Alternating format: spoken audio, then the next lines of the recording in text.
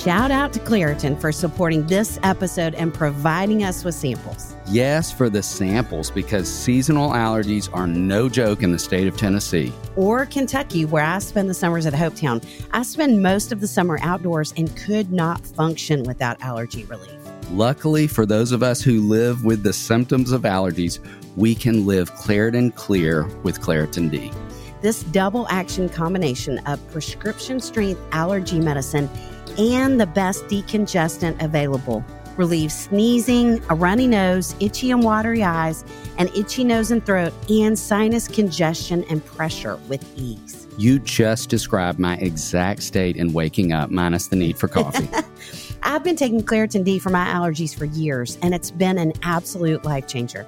I can be outside with the kids at camp without my eyes watering like a fountain, and I can speak without feeling like a frog has jumped into my throat. But at Hopetown, a frog could jump into your boat or your bed, and Claritin can't really help with that. That's true, but they've got allergies covered. Ready to live life as if you don't have allergies? It's time to live Claritin Clear. Fast and powerful relief is just a quick trip away. Find Claritin D at the pharmacy counter. Ask for Claritin D at your local pharmacy counter. You don't even need a prescription. Go to Claritin.com right now for a discount so you can live Claritin Clear. Use as directed.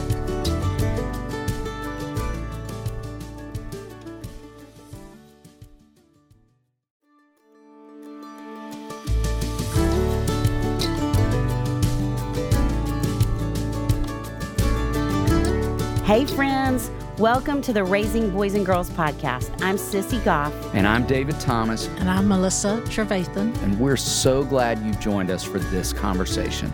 Let's dive in.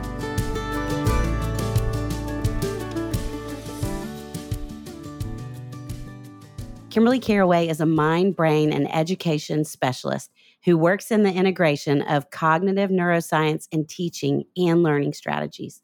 She holds degrees in cognitive studies and elementary education from Vanderbilt University and in learning and teaching from Harvard University. We are so excited for you to listen to part A of this amazing conversation with our friend Kimberly Caraway.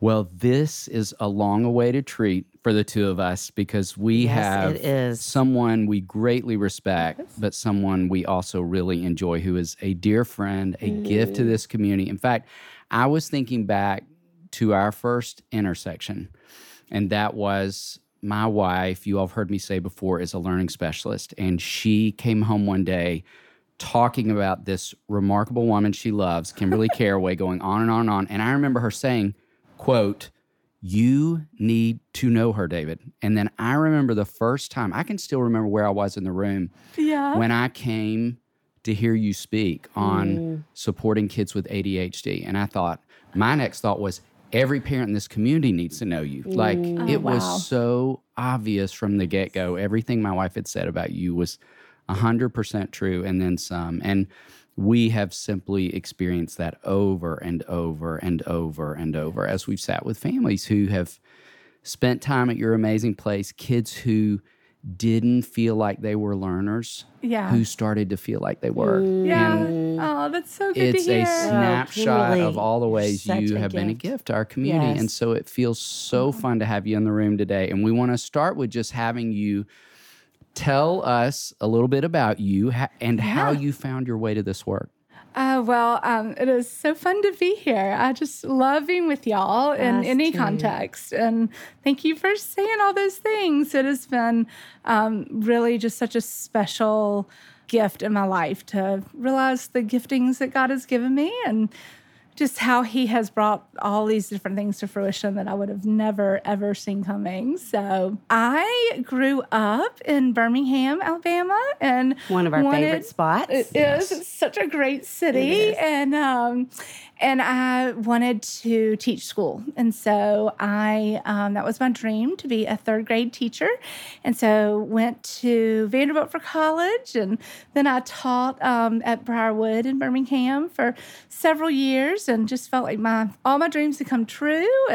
But as I was teaching, I had, so many different type kids in my class who struggled. And I just became fascinated with wanting to understand why, and how could I help the kid kid who cannot learn his multiplication facts, and why does this kid struggle with reading and this one doesn't? And, all the answers that were in all the books were not enough for me. So the Lord allowed me to go back to graduate school, and I got to study the intersection of neuroscience and education. And you went to?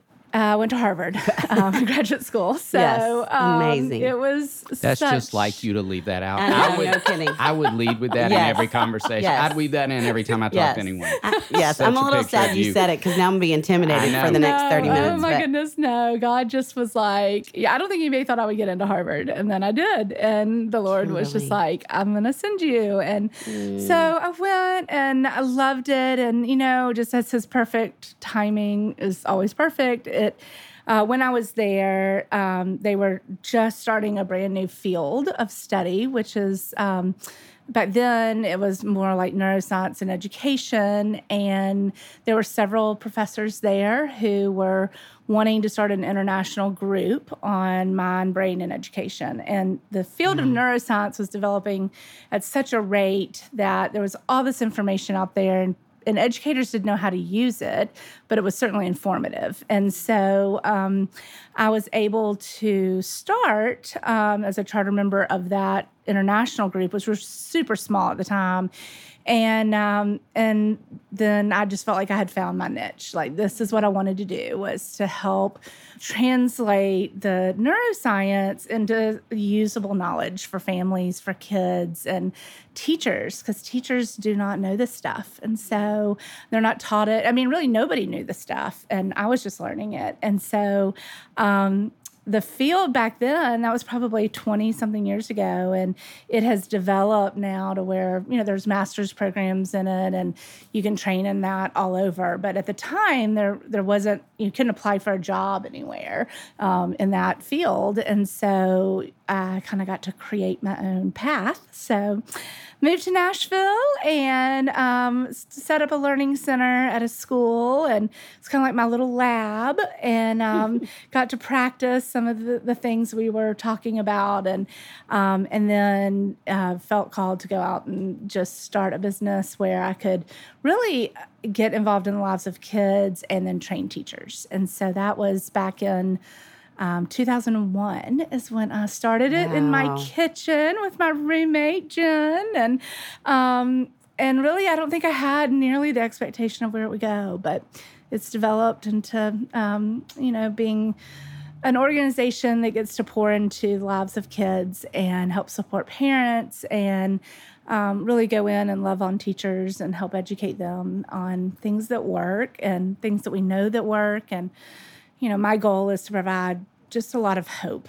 Well, you're certainly doing it, and you have done it for a lot of years. I mean, I was thinking, I feel like I have been referring folks to you forever. I know. I was thinking of kids that we shared, back literally like probably 20 years ago that are now amazing adults. I can still remember things kids would tell me that they learned from you, and how their eyes would just light up as they were connecting all of it. I'm just so grateful. And I think the fact that we have benefited from you in this community for so long, and that now Birmingham is too. I know. Is amazing. It is so exciting that we opened up a business there a year ago in Cobb Heights, and the name of your business the Caraway Center for Teaching and Learning. So it's in Nashville and in Birmingham, and then we work with kids internationally and nationally. So when COVID hit, that opened up a lot of avenues of teaching over Zoom, which isn't ideal in a lot of ways, but it's also offered the ability to help coach some students and parents in different states and cities. So that was an unexpected blessing that came. Yes, and you have this amazing book, which is between David and me right now, called Transforming Your Teaching. Yeah. And we love that you have done that you're helping equip educators too. We'd love for you to say a little bit about what you're hoping educators to gain from that. Yeah, so I wrote this book probably about 10 years ago now, and I had several people ask me to write a book, and I don't like to read. So I was like, I don't really like to read, so I don't think I want to write a book. It's amazing that you went to Vanderbilt and then Harvard and don't like to read. I know. My mom always tried to get me to love it when I was a kid, and I just didn't. Anyway, so I went on my very first missions trip to Belize, and I had taught a bunch of teachers down there, and I got on a flight heading back and was just overwhelmed with the Lord's ask for me to write a book. That's all I could hear on the flight back is, I have given you all of this information and all of this creativity, and it is yours to be a steward of, and I want you to share it with the nations. And so I came back and thought, oh my goodness, I think I'll write a book, and I think I need to write a book. And so it was an opportunity to give it away, to people. And so ironically, the publisher contacted me about 2 months later after I returned from that flight, and out of the blue, I had actually ignored their email for a couple of weeks because I didn't think it was true. And they had asked me to write a book about this for professionals. And so I knew that was confirmation. The book itself was written really to be the book that I always wished I could pull off my shelf when I was a teacher. So when you're a teacher, you're tired, you're busy, you don't have time to do all this extra research, and you just need some immediate help for the next day. And so I wrote the book in such a way that it explains in very layman terms about, let's say, reading and how the brain reads and what functions are happening while you're reading. And then I just have a ton of interventions. So what do you do to help a kid who is struggling with fluency or with remembering what they've read, or with comprehension or answering questions. And so there's chapters in there on attention and time management and, how to help kids who are procrastinating. I put a section in on test anxiety and how do you deal with anxiety during a test or preparing for tests. And then it, focuses on note-taking and how to prepare for tests. So while it's written for teachers to be able to pull off the shelf and, look up, how do I help this particular student with taking notes from a lecture, it's also been really helpful to parents. So because it helps them be able to flip to that section and say, okay, my child is struggling with paying attention while he's doing his homework or while she's in class. And what are some tips that we know are backed by science that would be really helpful? So I don't even think my parents have read all the way through the book. It's it's a long book, so it's meant to be a reference book. I was going to say, to flip to and find. Practical. Yes. Transforming your teaching. And where can they get it? They can get it on Amazon, and they can get it on our website at carawaycenter.com. Okay. Or through Norton, WW Norton Press. Wow. They can get it from them, too. Okay. Go do that right now, parents and educators. And speaking of educators, having done this work for as long as you have, what would you say is different about education today than when you started the work decades ago? Oh, yes. Oh, so much has changed. I think the biggest thing that I see is a change in understanding and mindset about learning. So, 20, 30 years ago, we used to believe that learning was fixed, and your cognitive abilities were fixed. And so, we all learned you grow up, you have a certain number of brain cells. If you drink, you kill brain cells. And then, oh, well, that's all you got. And really what we have learned is that the brain changes over time. So God has created the brain to be what's called plastic. It's moldable, and it changes through experience. So every single experience is going to change the functionality and some of the structure inside the brain. And we now can see that through fMRI studies. We are able to look at pictures of the brain before a child has had intervention.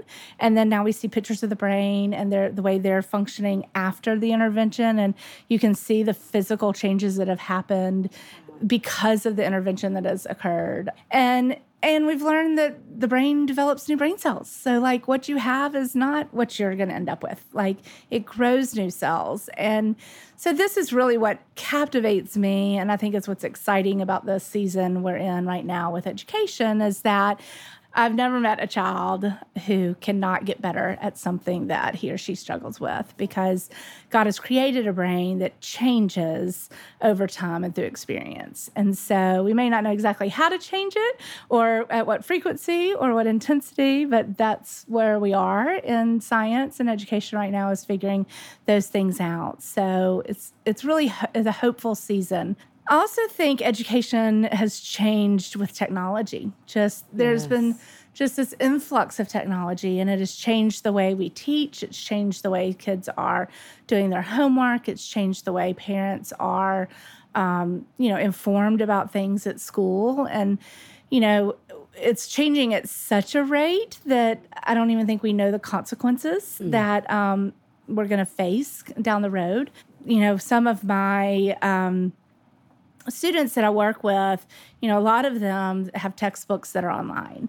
And, there's nothing necessarily in and of itself bad with online textbooks. But in terms of looking at it through learning, there's a lot of consequences that can come when you are reading a textbook online versus reading it in print. And so, for example, we've learned that when you're reading online, you skim. So your brain reads in what's called this F pattern. It reads across the top of the line, and then you drop down a little bit, and you read half of the line, then you drop down a little bit. And so you're really skimming and scanning when you're reading something online. And when you're reading on a printed text, you are doing something that's called close reading. So you're reading line by line, and you're processing the information differently. Wow. And so, one of the implications for education with that is I see a lot of these kids that are trying to read Shakespeare online, and the comprehension is significantly lower. They don't score as well on tests. And so, that's an example. Would you recommend that those parents get a physical book for their kids? So part of the stuff that we do is kind of helping parents make these wise decisions about when is it good to do it online and when is it good to do it in print. And so for any novel, for any complex text, I'm always recommending print. For kids who are struggling in any academic subject, I'm going to immediately recommend they order the hard copy textbook. And will schools support that? Schools will, yeah. Okay, they won't buy it for them, but they will often say that's fine. And so the kids are the ones that are a little bit more reluctant to try it. They don't see the need for it. But, we can change a grade by probably 10 points just by adding some printed materials. Wow. Technology also, I think, just interferes so much because it's such a distraction. Yes. So, the students are on their laptops all day, and laptops are tempting no matter how many, attempts you do to, kind of lock it down so they can't get on different sites.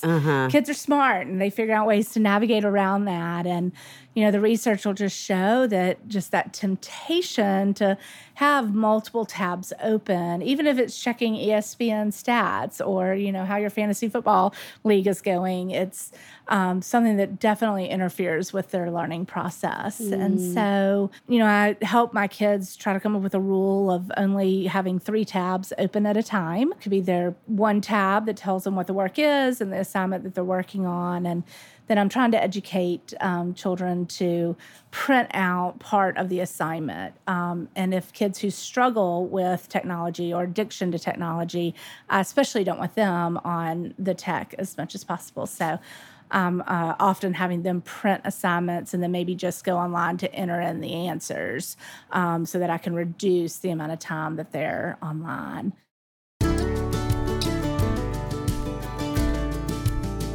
Sissy, have I told you that breakfast is my favorite meal of the day? You have. You'd eat pancakes or waffles any time of day, given the option, wouldn't you? I would. I love all breakfast foods all the time. This morning, I made a breakfast scramble, and I'm here to tell you it was incredible. Did you make it in your green pan? Yes, I did. It had sweet potatoes, peppers, tomatoes, sausage, bacon. I threw in some kale in an attempt to be healthy. It was amazing.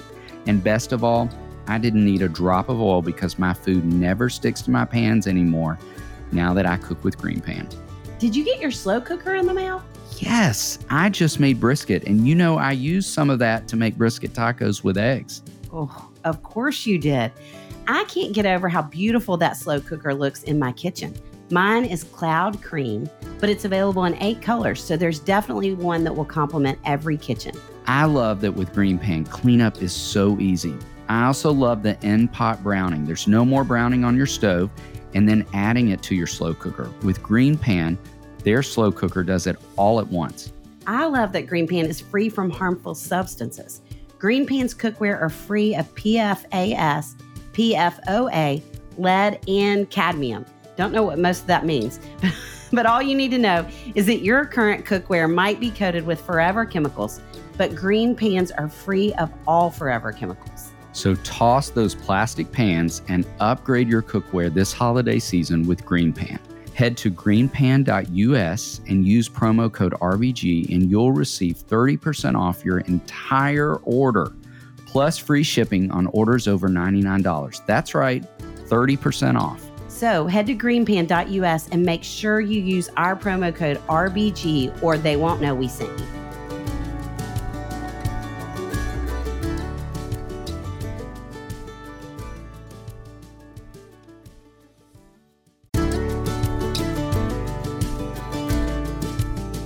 Sissy, we just spoke in town last night and reminded the parents in the room about putting on their oxygen mask first. That great reminder that flight attendants give parents when they board flights.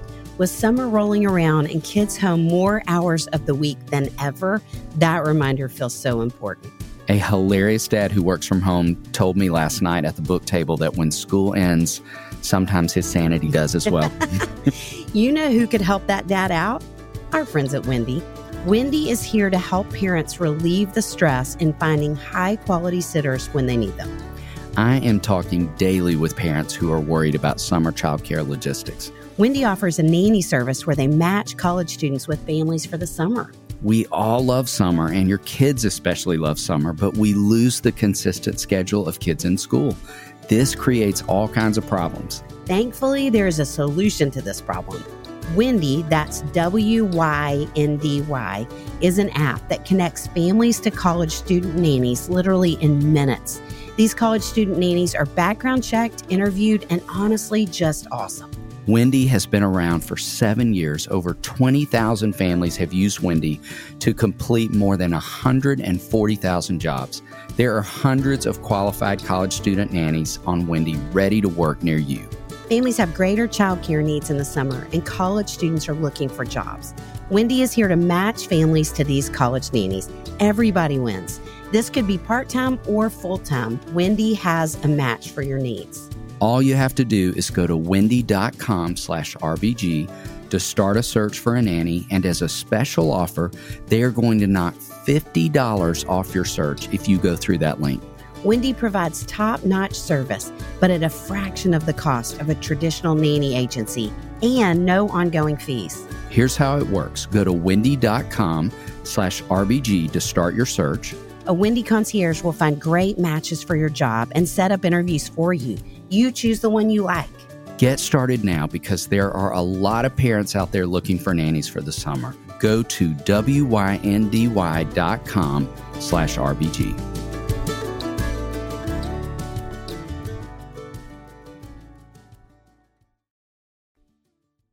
Wow. Yes. So what other specific ways do you feel like parents can support their kids' academic journeys? And is there anything that you would say specifically to parents of younger kids or teenagers or both? Yeah, I think, probably my first advice is to really make sure that your children know what they're really great at. When I meet with a student, my very first question is, tell me 3 things that you're really great at doing. Could be in school or it could be just at home or with your friends. And it's really interesting to me which ones who can name it and which ones don't know what their strengths are. And so I think throughout a kid's life, we're designed with different strengths, and we all have different weaknesses. And so I love working with children and helping them understand, what are they really good at? They might be great at baking. They might be great at game design, or, throwing a football or doing fractions. And so helping them verbalize that early on, I think is really important. The second thing that I would recommend is to really listen to your child. I think that when it comes to academics, parents often jump to conclusions, and they think they know why the kid did this, or they, at least in my office, they'll jump in and they'll answer for the child. But kids know what they're having a hard time with. I mean, they're in school all day long. They know what's hard. They know what's difficult with teachers. They know why the math is hard for them, or why they have a hard time with reading. And I think parents want their kids to be so good at all these things naturally, and get nervous when they are struggling with different things. And so one of the things that I just advise parents to do is really just ask a lot of questions, and don't fill in the answers for them, but really just sit and listen. And if you listen long enough and you listen to what's being said over and over again, there's a reason they're saying that. And so that's an area at which, I'm going to dig in and press a little bit harder and figuring out how to help them. And, I think it's also hard for parents to let their kids fail and struggle. And, one of the most important things I've learned over life, doing this for so long, the kids who have learning differences, they are failing at so many things academically early on. And it is so beautiful to watch them develop into teenagers and adults, because they have a resilience, they have the neural networks in their brain that know how to fail and how to get up and then move forward. Yes. And it is something that I am always just so jealous of in so many ways. I didn't fail a lot academically when I was a little kid. And, everybody fails at 1,000 different things in their life, but learning how to walk through failure, you're going to learn it as an adult, or you're going to learn it as a teenager or as a kid. And so I think my advice to parents would be to really, when they're young and they're so resilient, to let them fail. If they leave their book at home in elementary school, don't bring it to them. Just, kind of cringe and just be like, I can't do it. And, if you're helping them with math problems, don't jump in so quickly and tell them how to do it and solve the problem. Like, the struggle is what's really important. And so I often compare it to like learning to ride a bike, where, when you're learning to ride a bike, it's messy. Like, you don't expect the kid to get on the bike and just like ride the bike. You're going to fall, you're going to wiggle, you're going to wobble, you're going to get one good roll in, and then you're going to fail again. And that is really what learning looks like. And so you have to have the opportunity to fail in order to learn. And so I think we try to save them from feeling bad about themselves when they fail. And instead, it robs them of learning how to manage that. And so, I encourage parents to just think about it like learning to ride a bike, where I'm going to help coach them. I'm going to be there with them. I'm not going to let them fall too hard. I'm going to keep them safe, but I've got to let them learn in the middle here and then they'll take off, and then they'll know. Yes. So that's so good. Yes. That's definitely some of that advice. Can I throw in a question along those? Yeah. I feel like I'm sitting with more perfectionistic girls than I ever have. Oh, absolutely. I totally agree. Yes. And one of the things I will say to them sometimes, backing up from school, but they're definitely perfectionistic about school, is I'll say, what's the lowest A at your school? And they'll say 94. And I'll say, what does it look like to go for a 94 in life? Yes. That's a great give comment. up. I love it. But what do you tell perfectionistic kids? Because I think we need to know too. We see so many. Oh, yes. I feel like I call myself a recovering perfectionist because I was definitely that perfectionistic girl. So I work with a lot of girls who fall into that category, and a lot of moms who fall into that category too. And, I think the conversation we have a lot is, at what cost is this going to come? And so, when we're striving to get the A in a particular class, we'll kind of lay it out and evaluate, like, what are we going to have to give up to get this A? And what are we going to have to do to get the A? So, sometimes it's not that much. I mean, it's an hour of studying and they can work hard and they can do well there. And then other times they're going to miss being able to go out with their friends and they're not getting rest and they're staying up really late at night. And so, we'll name a lot of those consequences that are going to come, and then kind of helps them be able to at least decide, like, okay, this is maybe worth it or maybe not. I think also valuing, I celebrate a lot of their playtime. So I think just conversationally with my perfectionist, when they come in and they have done something that's not typical for them, and they really played, or they took the night off, or they didn't do it, I'm helping to teach them how to be praised for something other than academics. So I will celebrate, I'm so proud of you for not staying up late and finishing that last night, which is counterintuitive to their brain, but that has helped a lot. And so good. I think with a lot of these girls too, when they get a grade back and they're really disappointed academically in their grade, one of the most helpful strategies I use with them is I'll ask them, how true is this statement that you're saying to yourself? So they'll say, I'm a failure, I'm going to fail this class, and then I'm not going to be able to get into the school that I want to get into. And this might be a 7th grader that's concerned they won't get into Princeton. Yes. And so I'm like, how true is it that this grade is going to keep you out of Princeton? And they'll be like, well, it could. And I'm like, okay, they'll say 90% true in their mind. And then I'll say, well, what percent of helpfulness is this? How helpful is this? And they'll rate that and say, well, it's probably not helpful for me to think that way. And so that's been really effective. That's great. Also with perfectionism, I often think if I ever wrote another book, the name of the book would be The Art of Making a B. Because please write that. It really is this thing that you have to learn how to make a B. And for those kids that are so used to A's, like, there's so much value in learning how to make a B. And it is an art. You've got to learn what to give up, what to skip, what's more important in life. And I had that experience at Harvard. I had this one big paper due, and I knew that if I stayed up all night and finished it and worked on it all weekend, I could get an A+.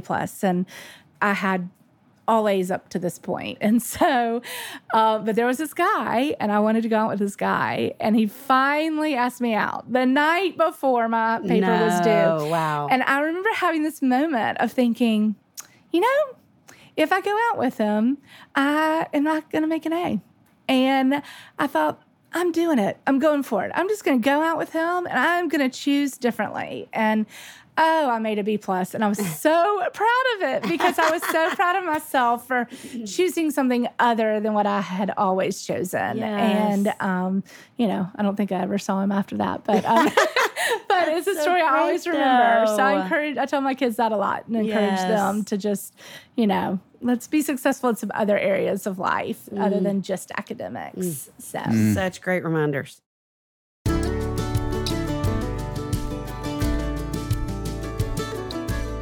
David? Yes? Why are you wearing an apron? I've been thinking about opening a restaurant. I'm worried you've been watching too many episodes of The Bear. I have. Will you refer to me as chef from time to time? No. Seriously, though, I am starting to think of myself as a bit of a chef. Every plate is helping me convince my family that I know what I'm doing in the kitchen. They make it so easy. They absolutely do. What have you made lately? I just made the saucy cumin lime chicken tacos. They were saucy, spicy, and spectacular. It's finally getting cold in Nashville, and I made the hearty chicken sausage and kale soup. That sounds amazing. Well, and Thanksgiving is just around the corner. And if you are hoping to budget your food expenses this holiday season, get more bang with your bite with America's Best Value Meal Kit. every plate is 25% cheaper than grocery store shopping with no hidden fees, so you can add more items to your cart for delicious holiday meals. Plus, only pay for what you need with pre-portioned ingredients. Enjoy wholesome, filling meals with loved ones this holiday with Family Style. Every Plate's new selection of hearty recipes featuring a protein-packed main dish and not one but two scrumptious sides. The more the merrier. Choose Every Plate over takeout to save money while still enjoying fresh, satisfying meals. Their meals are 50% cheaper than your average fast casual meal. They're the easiest way to eat affordably. Put the money you save toward making holiday plans. And if you're craving steak, Every Plate is introducing $1 steak for life. Add a 10-ounce ranch steak to your weekly order for only $1. Get a meal for $1.49 plus $1 steaks by going to everyplate.com/podcast and entering code 49RBG. That's up to $110 value. Yes, it is. Get a meal for $1.49 plus $1 steaks by going to everyplate.com/podcast and entering code 49RBG. Subscription must be active to qualify and redeem $1 steak.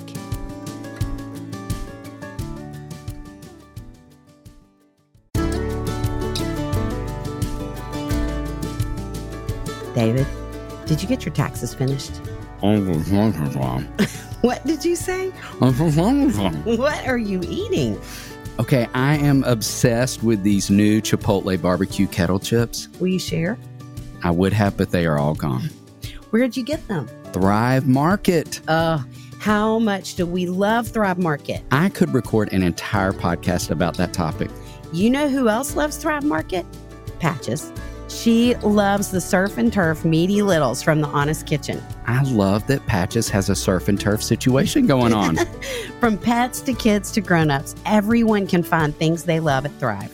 Thrive Market is my go-to for all my grocery and household essentials, and the convenience of getting everything online then quickly shipped to my doorstep is a huge time saver. I love that Thrive Market carries brands with the highest quality ingredients and sourcing methods. They restrict hundreds of ingredients across their food and cleaning categories, and I can use their on-site filters to suit my lifestyle needs. Whether you're looking for organic kid snacks, low-sugar alternatives, or gluten-free pantry essentials, you can curate your own shopping experience with a few clicks. And as a Thrive Market member, I save money on every single grocery order. On average, I save over 30% each time. They even have a deals page that changes daily and always has some of my favorite brands. David, how much did you save on your last order? I saved $32. I saved over $12.67. How much did Patches save? A lot. She's ordering more than I am. You got me hooked on ordering frozen foods. I got salmon, bacon, and pork this month. Something else I love is when you join Thrive Market, you are also helping a family in need with their 1-for-1 membership matching program. You join, they give. I love that too. Save time and money and shop Thrive Market today. Go to thrivemarket.com/RBG for 30% off your first order plus a free $60 gift. That's THRIVE market.com/RBG. thrivemarket.com/RBG.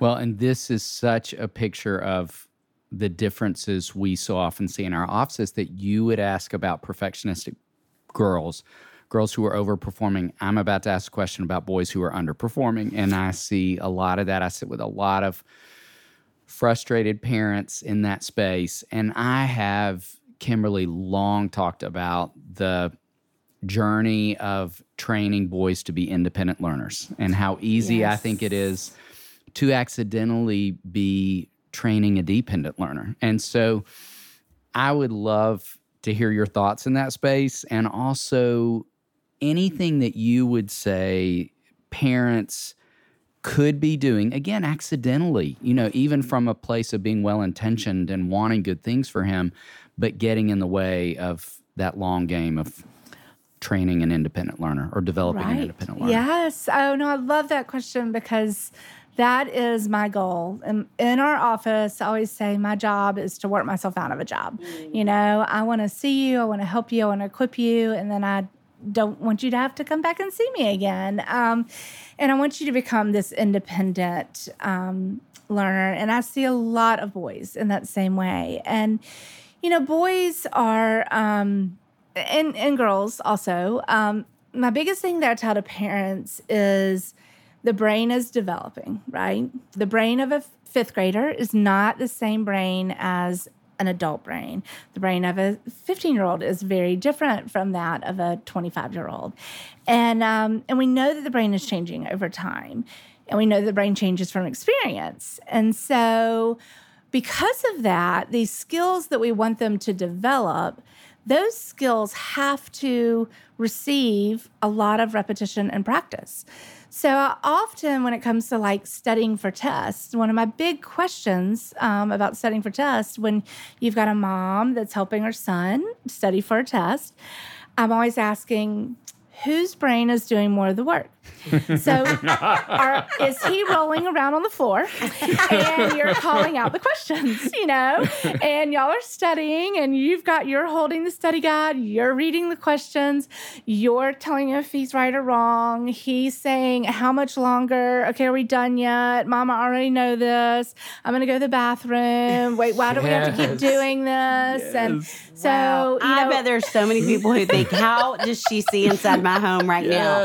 Feel like you have a camera. It is almost every home. And so mom, you know, at some point in the process gets excited because mom's now understanding why the water cycle works the way it does. And, you know, the kid is just regurgitating answers back and forth. You know, it's like, if I say this, then, you know, I've answered the question and we can move on. And at some point, the kid answers enough of the questions and it's dinner time and mom's got to go do this. And so they're done. And, you know, oftentimes the kid comes back the next day and says, you know, or we get the grade back and the mom looks at it and says, I don't understand. You knew all this. What happened? You know, you knew it last night. And so there's so many things that could happen in that test-taking experience. But one of the big questions I ask is, whose brain knew more of it? You know, was it your brain that knew a lot of it? And the brain stores information in different areas. So when you're learning something and you're looking at it, that visual information is stored in the back of the brain and the visual cortex. And when you're listening to it, it's stored in the auditory cortex. And so I'm always looking at the child's brain thinking, where is this information getting stored? Is it getting stored visually? Is it getting stored auditorily? Are you having experience actually writing it down? And so I think in developing independent learners, you know, you've got to have the kid's brain doing more of the work than your brain is doing. And that makes sense when you think about like studying for spelling tests, like the kid actually has to be the one practicing that and rewriting words and, you know, going over it every night to get ready for the test. What we don't compare it to is like executive function skills, which include, you know, cueing and directing and planning and organizing and reflecting and basically anything that a seventh grader is not good at is what executive function skills are.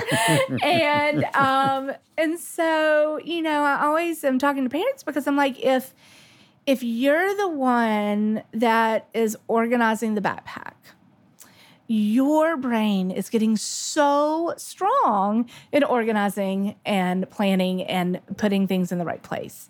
You're making visual memories of where you put that sheet of paper. You think you're helping your kid, but you're not. You know, the child has got to be the one that puts the papers in the backpack. The child's brain has got to be the one that gets better at organizing. And so with, you know, boys especially, you know, it's making them stop and do it themselves. And it's really hard for parents because lots of the moms that are really on top of it and very organized, they are blessed with children who are not. And they want to jump in and they want to get the thrill of doing it. But we rob the kid of getting the thrill of doing it. And we rob the kid of the ownership of, I put this binder together. I organized it. And I mean, of course, the kid's going to complain while they're doing it. They're not going to see the value of it initially, but it requires repetition. I would also say that, it's really important, especially for the teenage boys and high school boys, that we give them a lot of choice. So often I see parents really dictating how you're going to study, when you're going to study. You need to make note cards this way, this night. And I went out and bought this planner, and I want you to use this planner. And so I like flipping it, where I'm like, I do not want you to go buy the planner for the child. I want you to take the child and have the child pick out the planner. Child knows how much space they need. Let the child own that. Also just, when you are planning out the schedule for the week, don't plan out what they're going to do every night for homework. Make them plan it. You can speak into it and help guide them and remind them, but make them do it, make them write it. And that is going to help.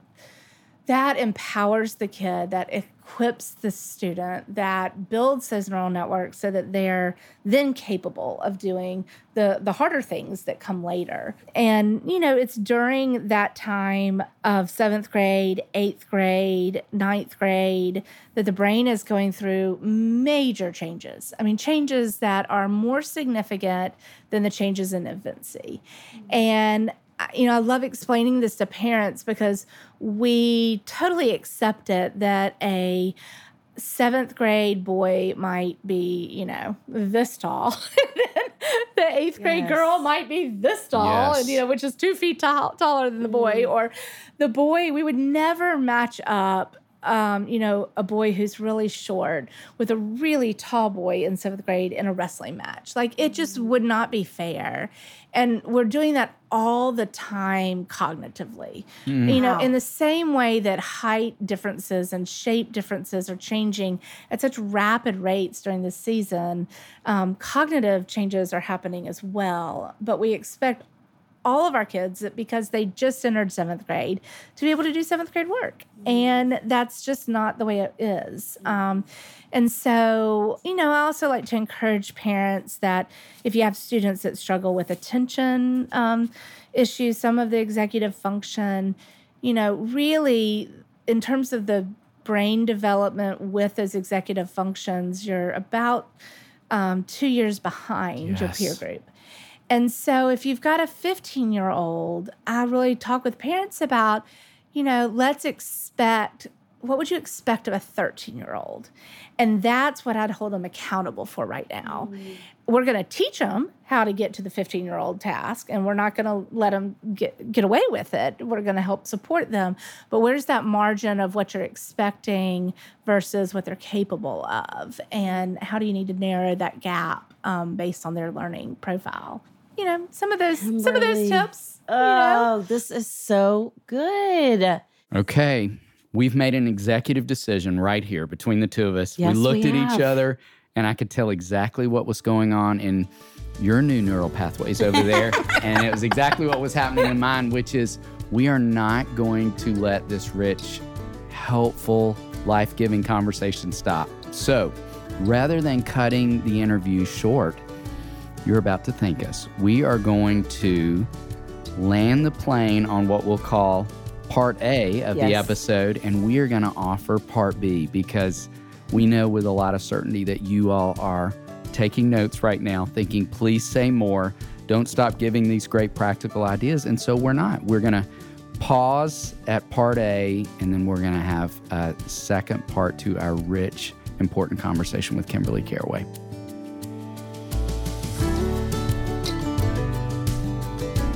If you are enjoying the Raising Boys and Girls podcast, click follow on your podcast listening app to subscribe and not miss an episode. Join us next time for another episode where we'll bring you help and hope on your journey of raising boys and girls.